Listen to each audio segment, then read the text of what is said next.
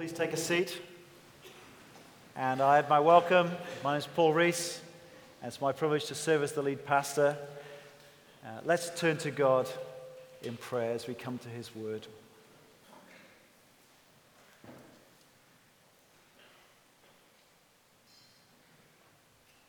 Oh, great God, we confess that so often our hearts get absorbed by the things of the world,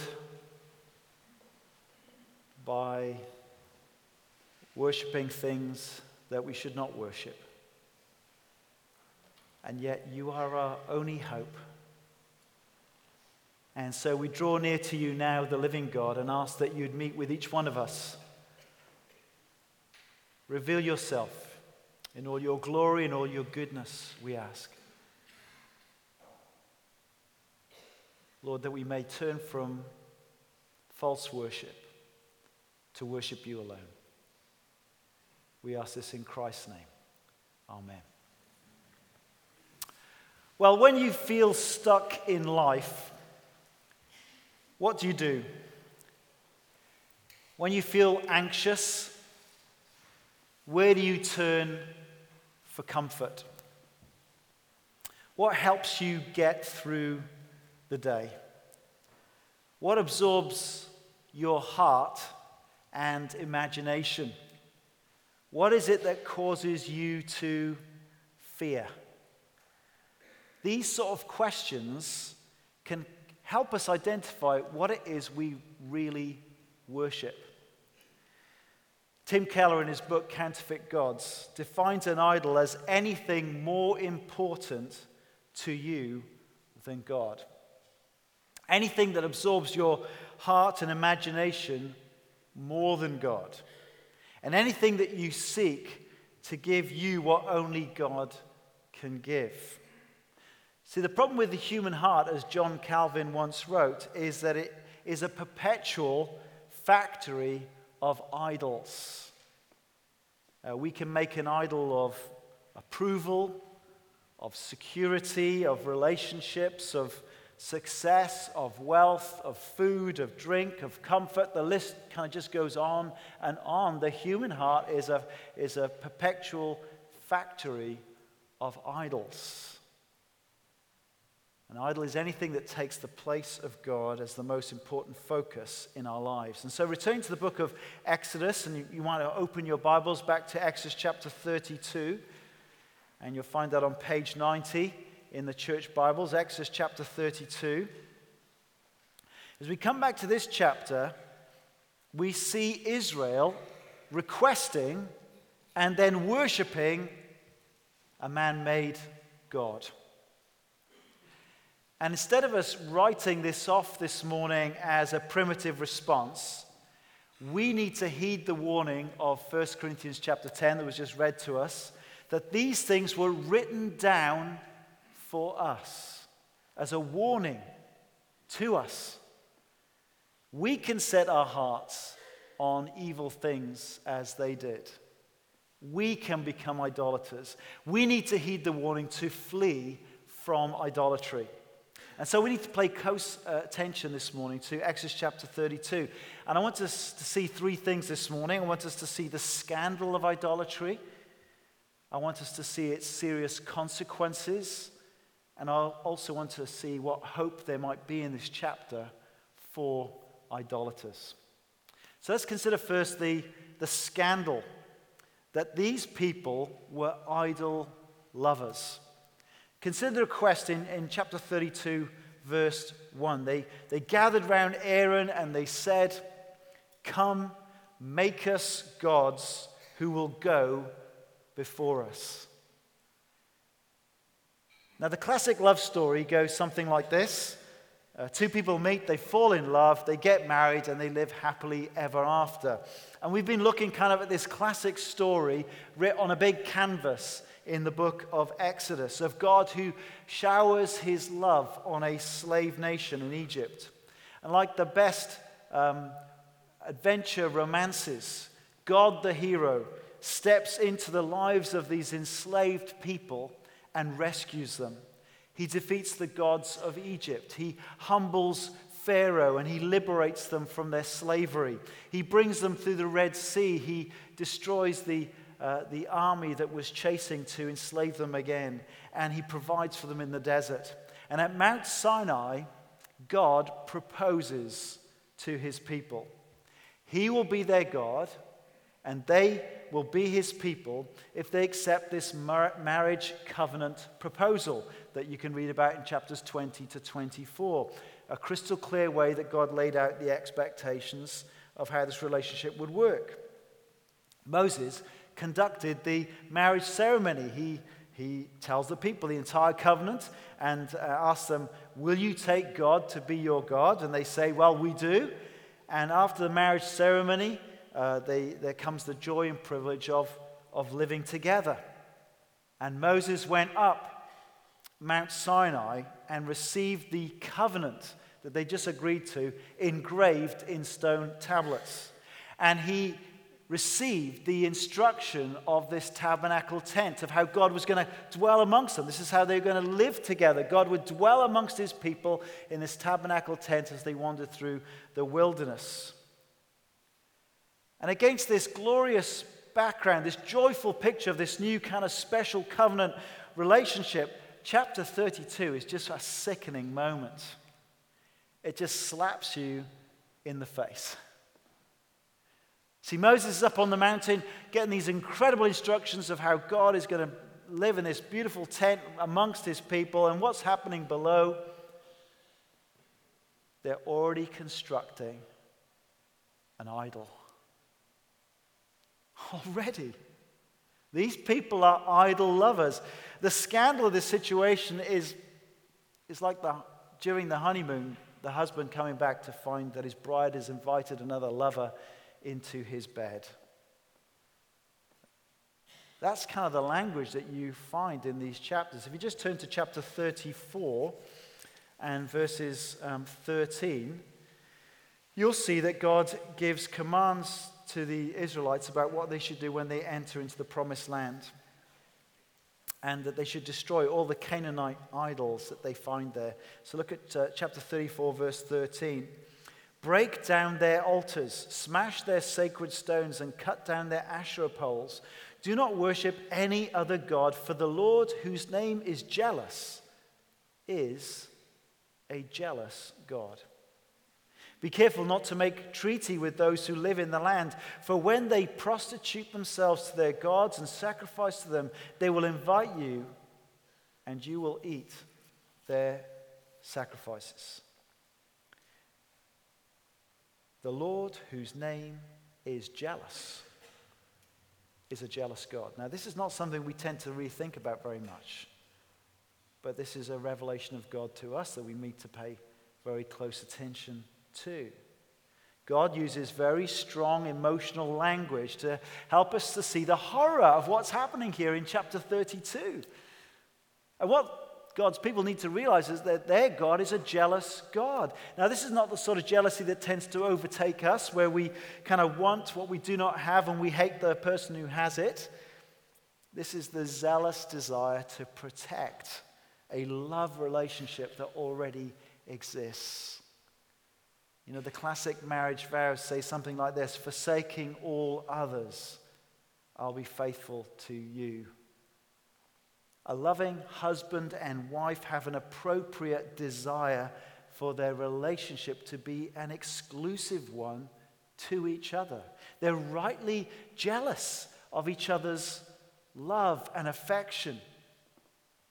And this golden calf incident, well, this is an act of spiritual adultery. This is scandalous, my friends. Only a few weeks before, they'd heard the 10 Commandments. But now, in a moment, they kind of break the first 3. Commandment number 1, you shall have no other gods before me. So turn back to chapter 32, verse 1. Look at what they said to Aaron again in verse 1. Come, make us gods who will go before us. And look what they say to Aaron in verse, after Aaron unveils the idol in verse 4. Then they said, these are your gods, O Israel, who brought you up out of Egypt. They reject monotheism. They decide to hedge their bets with additional gods to worship. Now, their intention was that Aaron would make them some alternative to the God who had revealed himself to them. Now, how could they do that? How could they engage in such a great sin as it's described in verses 21 and 31? Where did this great sin come from? Well, from within themselves. It's their suggestion. Moses, their leader, had gone. As the weeks went by, he was up there for 40 days and 40 nights, we read. As the weeks went by, and it turns into a month perhaps, they became impatient. How long would they have to stay in the wilderness next to this mountain? When will they get to the promised land? And they begin to distrust God. Verse 1, as for this fellow Moses who brought us up out of Egypt, they're already dismissing him. As for this fellow Moses who brought us up out of Egypt, we don't know what has happened to him. They're growing impatient. They're impatient, waiting on a revealed faith of an invisible God. They want something a bit more tangible, something a bit quicker. They had been taken out of Egypt, but Egypt was still very much inside of their hearts. They wanted gods they could see, like the ones back in Egypt. They wanted to just be like the world that they left. Now, many different Egyptian gods had the shape of cows.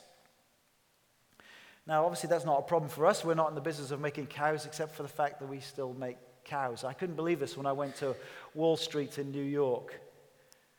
Of course, when the stock market is surging forwards, it's called a bull market. And in this heart of capitalism and finance, they've constructed this bronze bull, kind of symbolizing,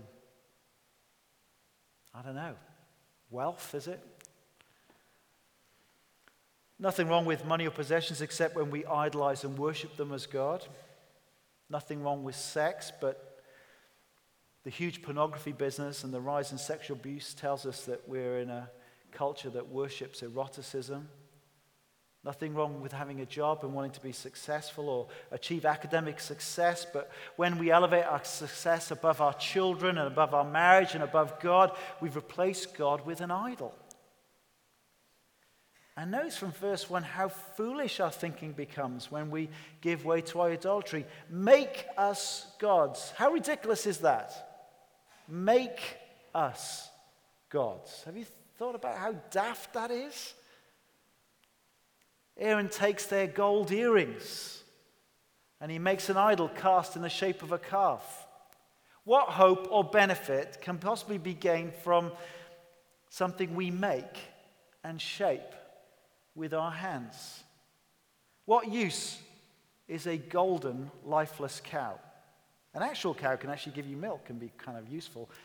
A golden, lifeless cow that cannot move. What influence is that going to have on the cosmos, on our lives? And guess what? People superstitiously rub a certain part of this bull to give them, increased chances of financial success. How bizarre we are. How foolish we are. To reject the God who has eternally existed, who created billions of galaxies with billions of stars with his word, and instead we idolize the stuff that he has made, science and politics and philosophy and art and money and sex and alcohol and sport and fame. How foolish. And the tragedy for the people of Israel is that they were engaging with the living and true God. Look at verse 15. Moses turned and went down the mountain with the 2 tablets of the testimony in his hands. They were inscribed on both sides, front and back. Now look at verse 16. The tablets were the work of God. The writing was the writing of God, engraved on the tablets. The true and living God was really at work amongst them. They could have a genuine relationship with him. He was bringing down the commandments that was the basis of their covenant relationship. He was bringing down all the great instructions of the tabernacle that they were going to make. All they had to do was wait patiently just a little bit longer, and they could enjoy relationship with the God who'd set them free, the God who had loved them and provided for them and guided them, the God who had promised to give them the promised land to enjoy. And they exchanged the glory of God for images of animals. And we too are tempted in times of hardship to distrust the living God. We are tempted to turn to other options that we think will give us security and hope. And it's equally true for leaders. See how quickly Aaron broke the second and third commandment. The second commandment, you shall not make for yourself an idol in the form of anything in heaven above or on earth beneath or in the waters below. You shall not bow down to them or worship them, for I, the Lord your God, am a jealous God. And so they crowded around Aaron, urging him to make them other gods. And what did Aaron do? He didn't put up much of an argument, did he? No pleading against this obvious disobedience. He didn't say he needed to pray about it. He didn't say, well, I need to talk to the other elders. And he doesn't refer them back to God's commandments. He just says, give me your gold jewelry. He kind of jumps to it, doesn't he? And look how active he is in the process. Verse 4. He took what they handed him. He made it into an idol, cast in the shape of a calf, fashioning it with a tool. And when Aaron saw, verse 5, when Aaron saw this, he built an altar before the calf and announced, tomorrow there will be a festival to the Lord. Now, Aaron didn't want to be involved in anything as crude as worshiping different gods. Which God do you worship, Aaron? Well, the Lord, the creator of heaven and earth, he would say. But he wanted to worship God in his own terms. He wanted to worship a God fashioned by his own hands, by his own imagination. And he literally does that out of gold. This is a colossal failure of spiritual leadership, isn't it? Look at what Moses says when he confronts him in verse 21. He said to Aaron, what did these people do to you that you led them into such a great sin? Well, they crowded around him. Incredibly strong peer pressure. He was swayed by the crowd. He tried to mix true worship of God with altars and offerings mixed with idolatry. The associate pastor decided it'd be okay to change the worship service to fit in with the desires of the people rather than the clear teaching of God. And notice, he tried to pretend that he had no part in it in the end. I mean, it's almost comical, isn't it? As he tries to shift the blame. I threw in the gold and out popped a calf. I mean, what could I do? It was a miracle.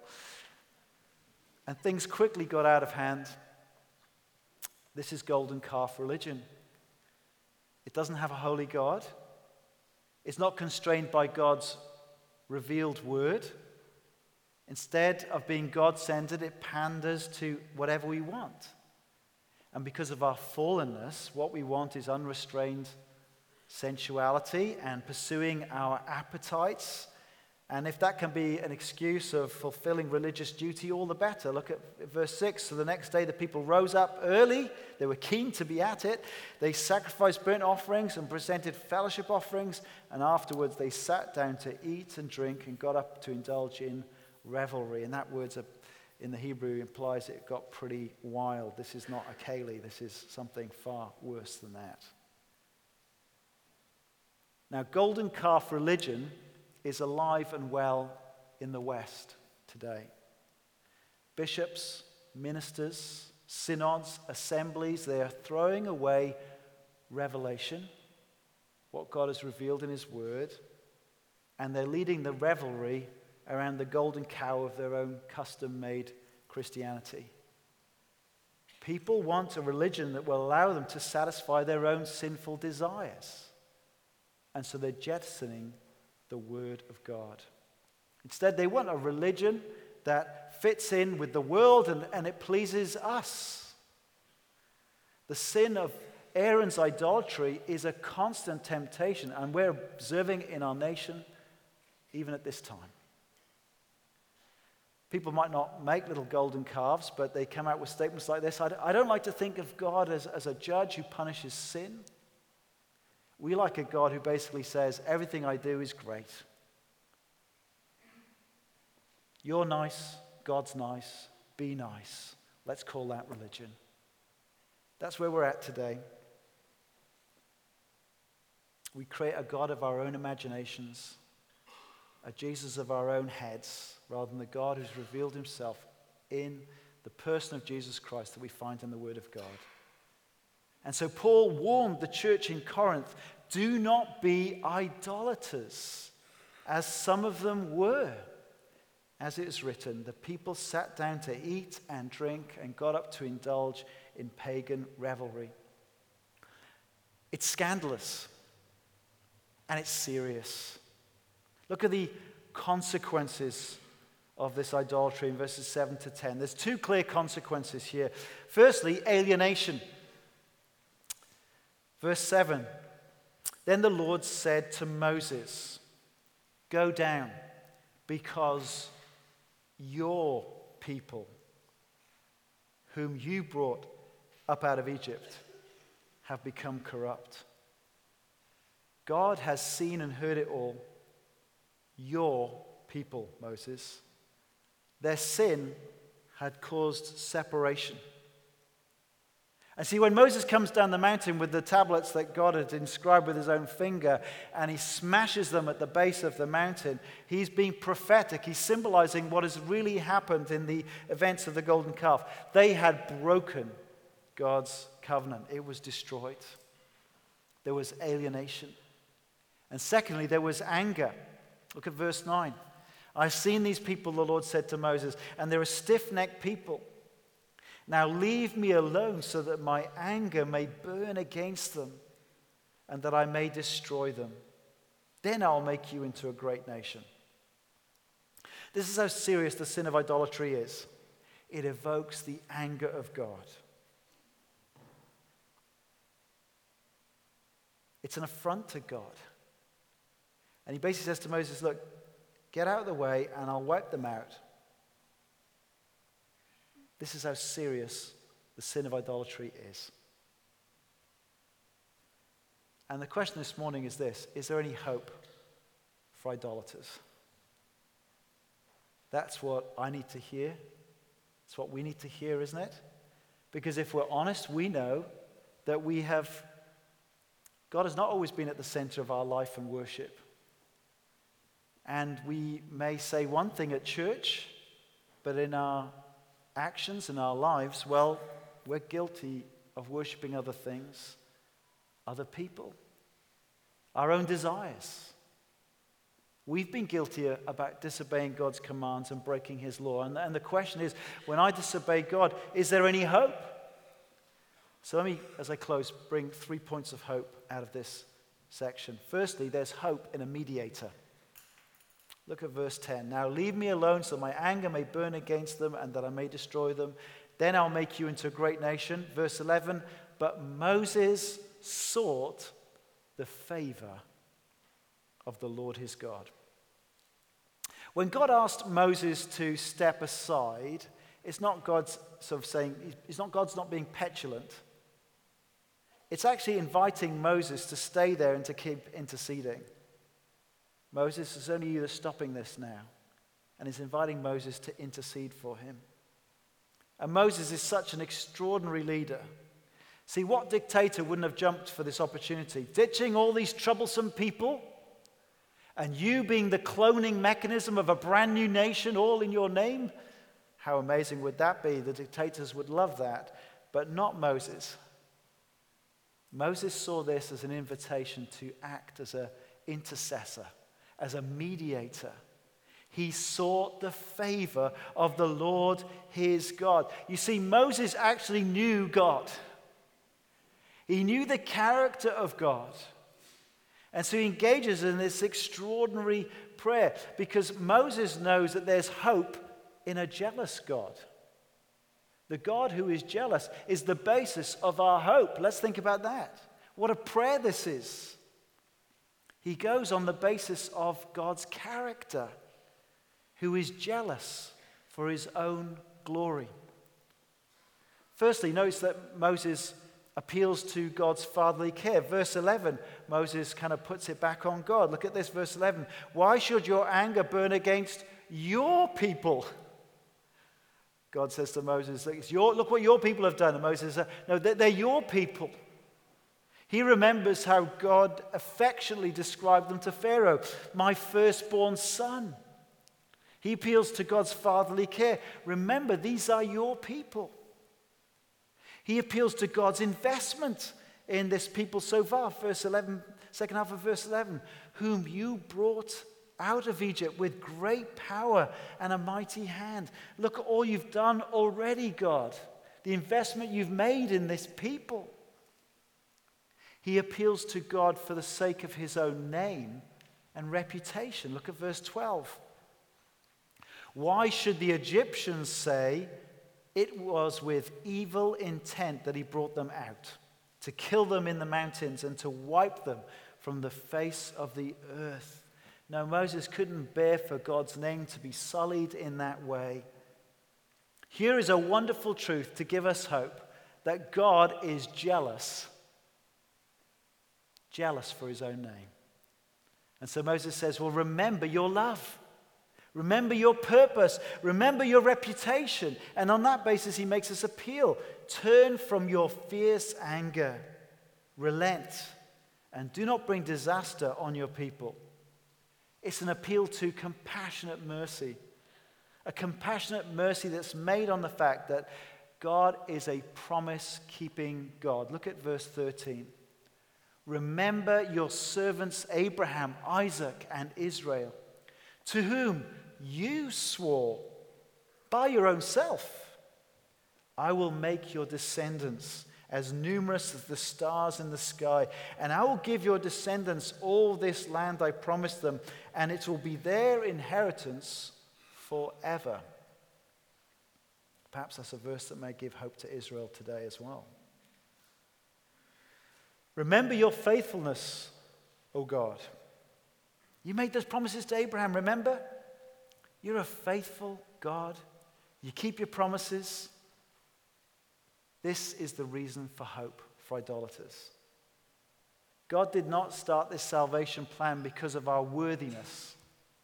And so he's not going to stop because of our unworthiness. Our salvation rests solely on the character of the faithful, promise-keeping God.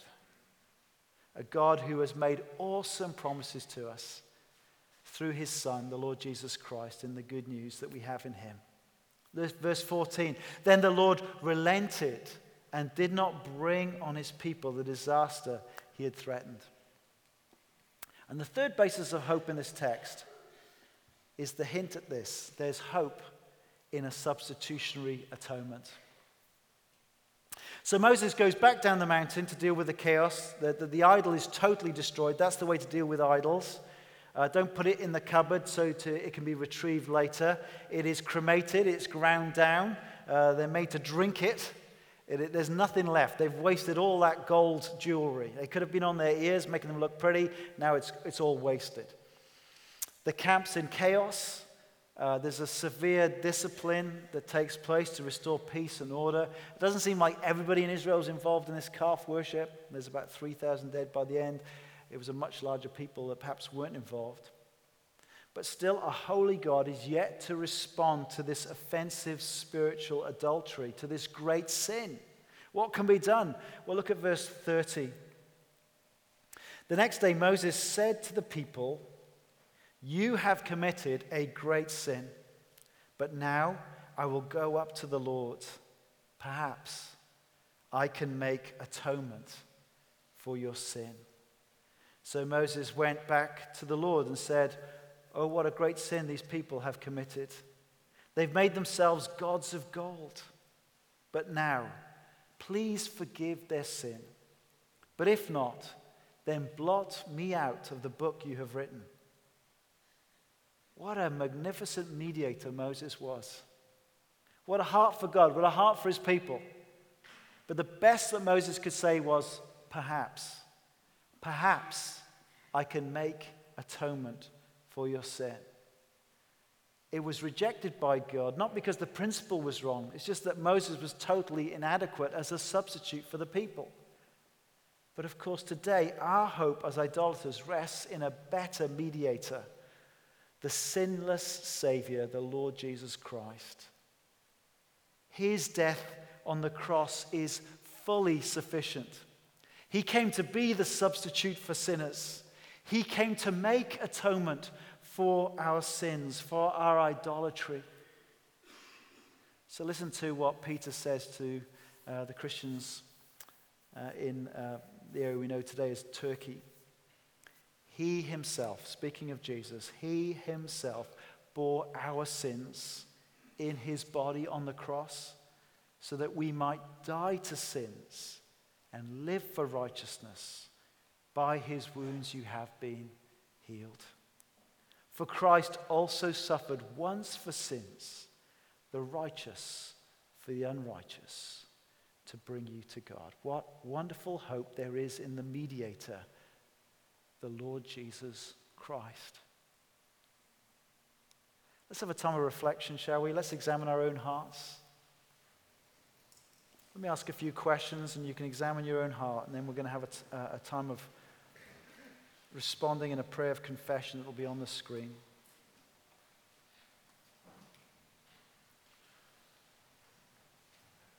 What have we turned to for comfort in our anxiety in this past week?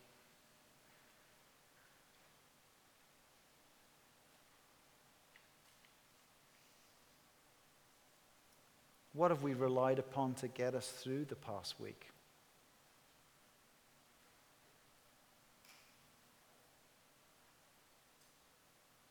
What has absorbed our hearts and imaginations?